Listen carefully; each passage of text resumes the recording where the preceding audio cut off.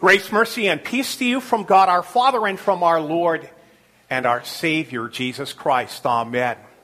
Sing to the Lord, give praise to his name, for he will rescue the life of the weak and the needy from the hands of the wicked. And this is the very word of our God as it is found in today's Old Testament lesson from Jeremiah chapter 20.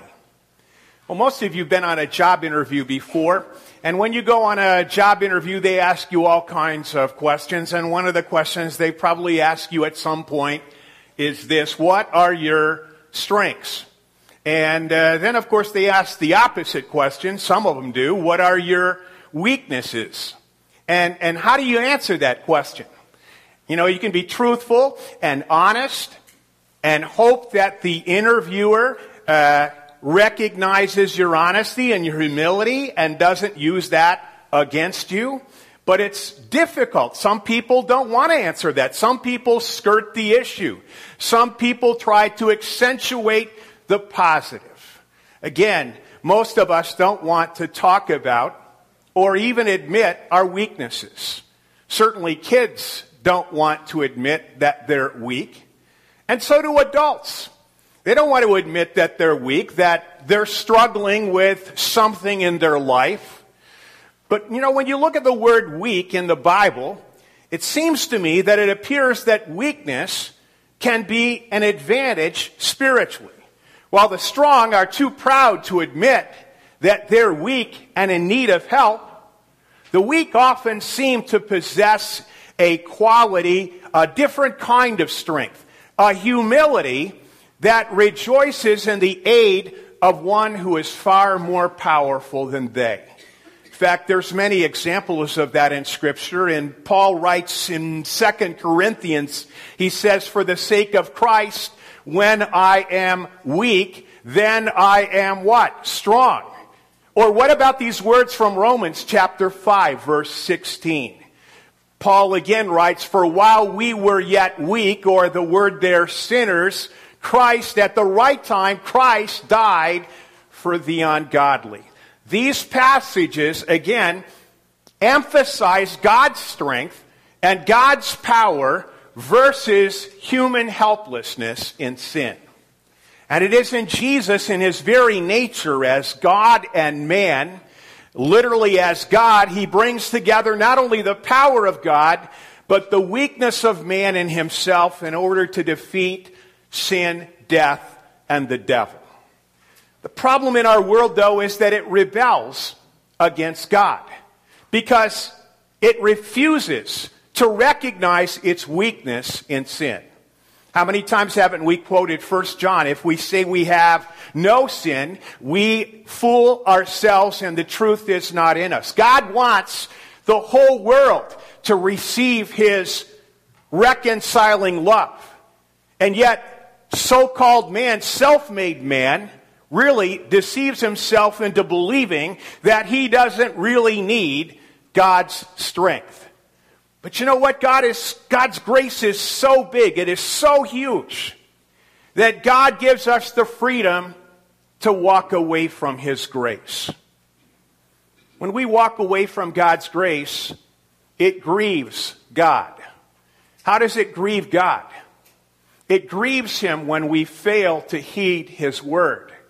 It grieves God when we fail to receive what we desperately need from him. Isn't it true that a sinful world idolizes freedom? Free choice. Free choice sometimes gives us the illusion that we're in control of our own destiny. And the only thing that breaks that illusion is when we are faced with life and death issues and the thought of death. The lesson for today takes us to the book of Jeremiah, specifically Jeremiah chapter 20.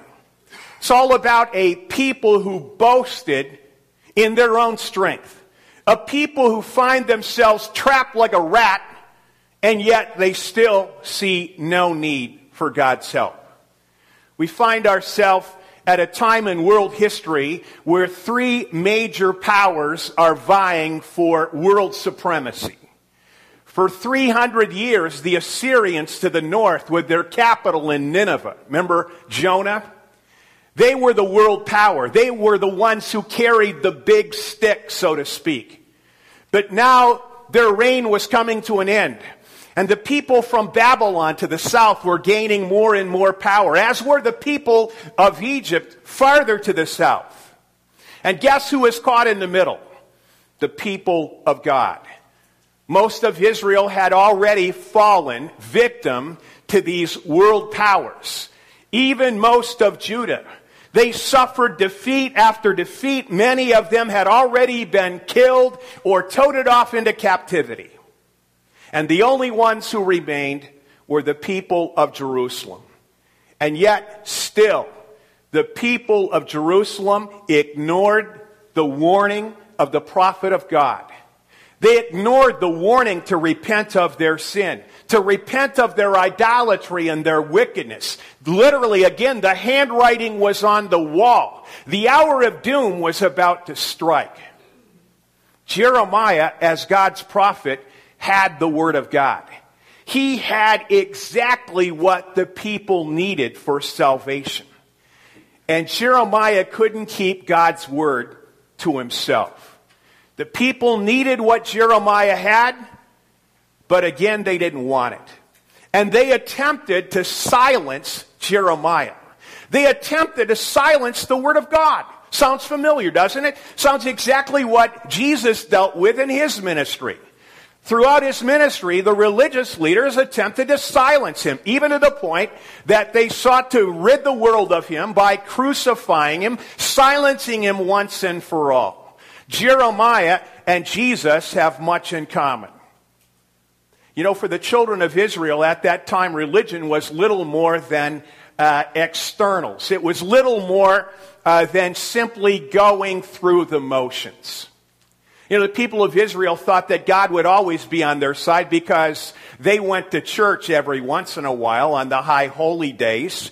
They went through the motions of offering a sacrifice here and there. And because they did these things, they believed that God would be always on their side. Of course, this approach to religion was totally false because it revealed an all too common work righteousness type of attitude. Hey, God, I was in church on Christmas and Easter. Therefore, God, my work righteousness, you owe me. Again, it revealed this idea that they put their hope in themselves rather than in God. Their actions were idolatrous. But it gets even worse than that. They also worshiped other gods. They worshiped false gods like the god of Baal. And Baal demanded that they bring their infants and their children to this altar at Baal and to have their children sacrificed to this false god called Baal. Again, don't believe it. Listen to what the archaeologist has found. In recent years, they have found the clay jars filled with the ashes of the remains of thousands upon thousands of children that were burnt and sacrificed. Sort of sounds familiar to what is going on today. The worship of idols in our culture. No respect for those who have no voice. Those who are not old enough to stand up and speak up for themselves. It's to be expected the people were irritated with Jeremiah. One of the guys who was so irritated with him was the guy who was the CEO of the temple. His name was Pashur. Pashur heard what Jeremiah had prophesied, and so he had him beaten, put in stocks, thrown into jail overnight. The next day when Jeremiah was released from prison, what would he do? Would he keep quiet? Absolutely not. He continued to proclaim the word of God. Some people call this the Jeremiah factor. I like to think that Jeremiah was an all-pro prophet. An all-pro prophet. He just couldn't keep quiet. There was this fire in his bones. This zeal. that he had to share God's word, God's saving word with a people who were dying.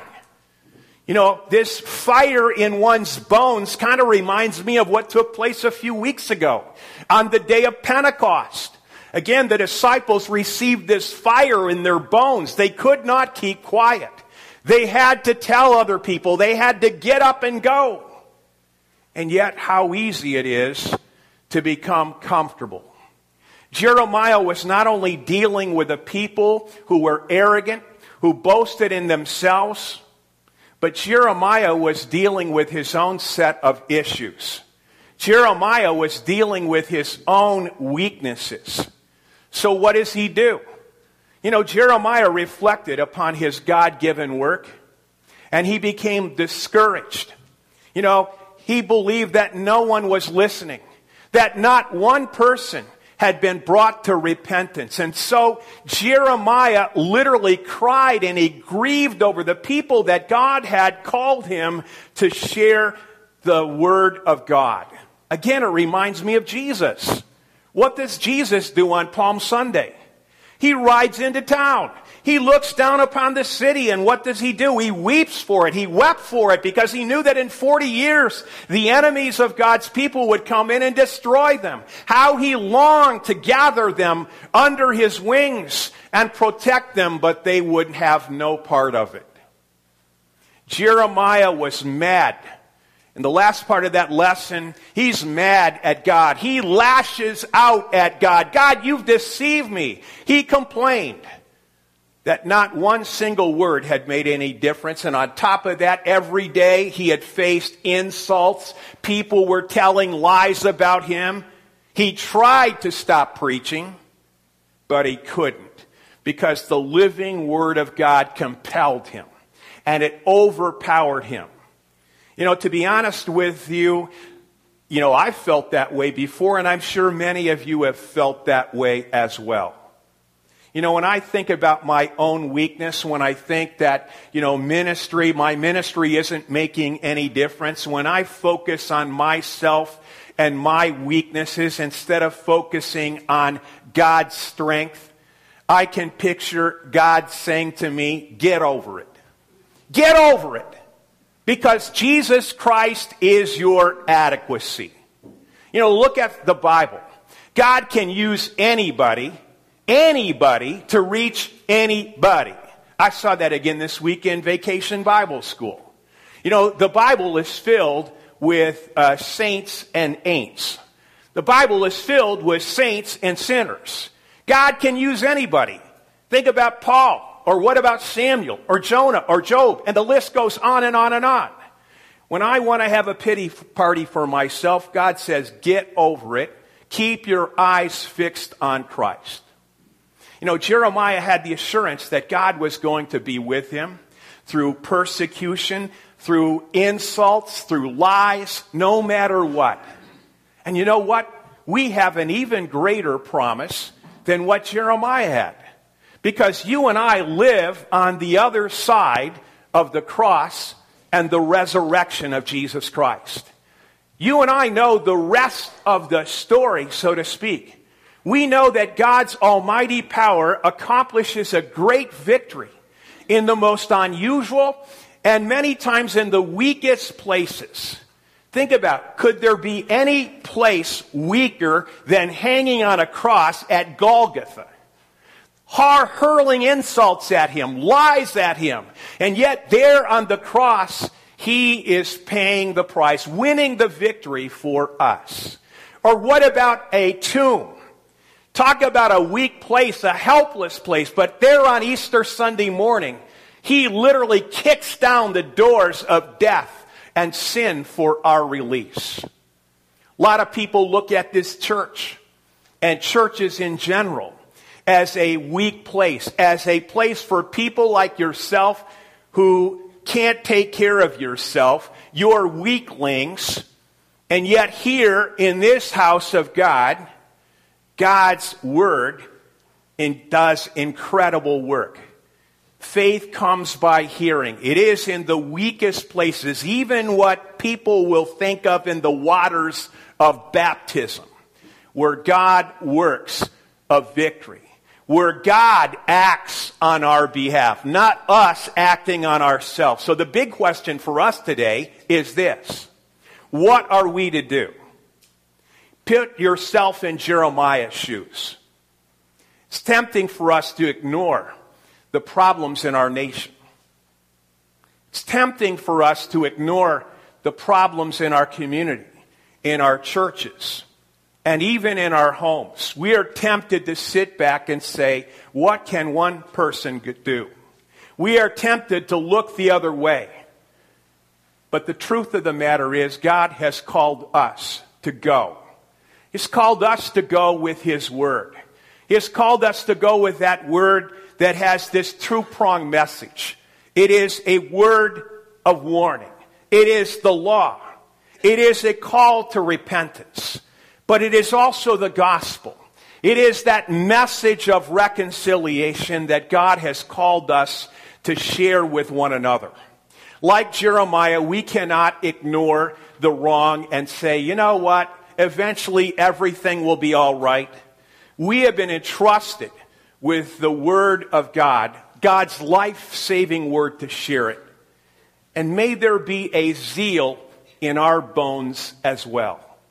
Because we have been redeemed by Christ, we have this new life. And like Jeremiah, we can't help but share it. We can't help but arise and go. God promises that He's going to be with us. God promises that He's going to speak through us. And He grants us the power and the authority to do this. In His name we ask it. Amen.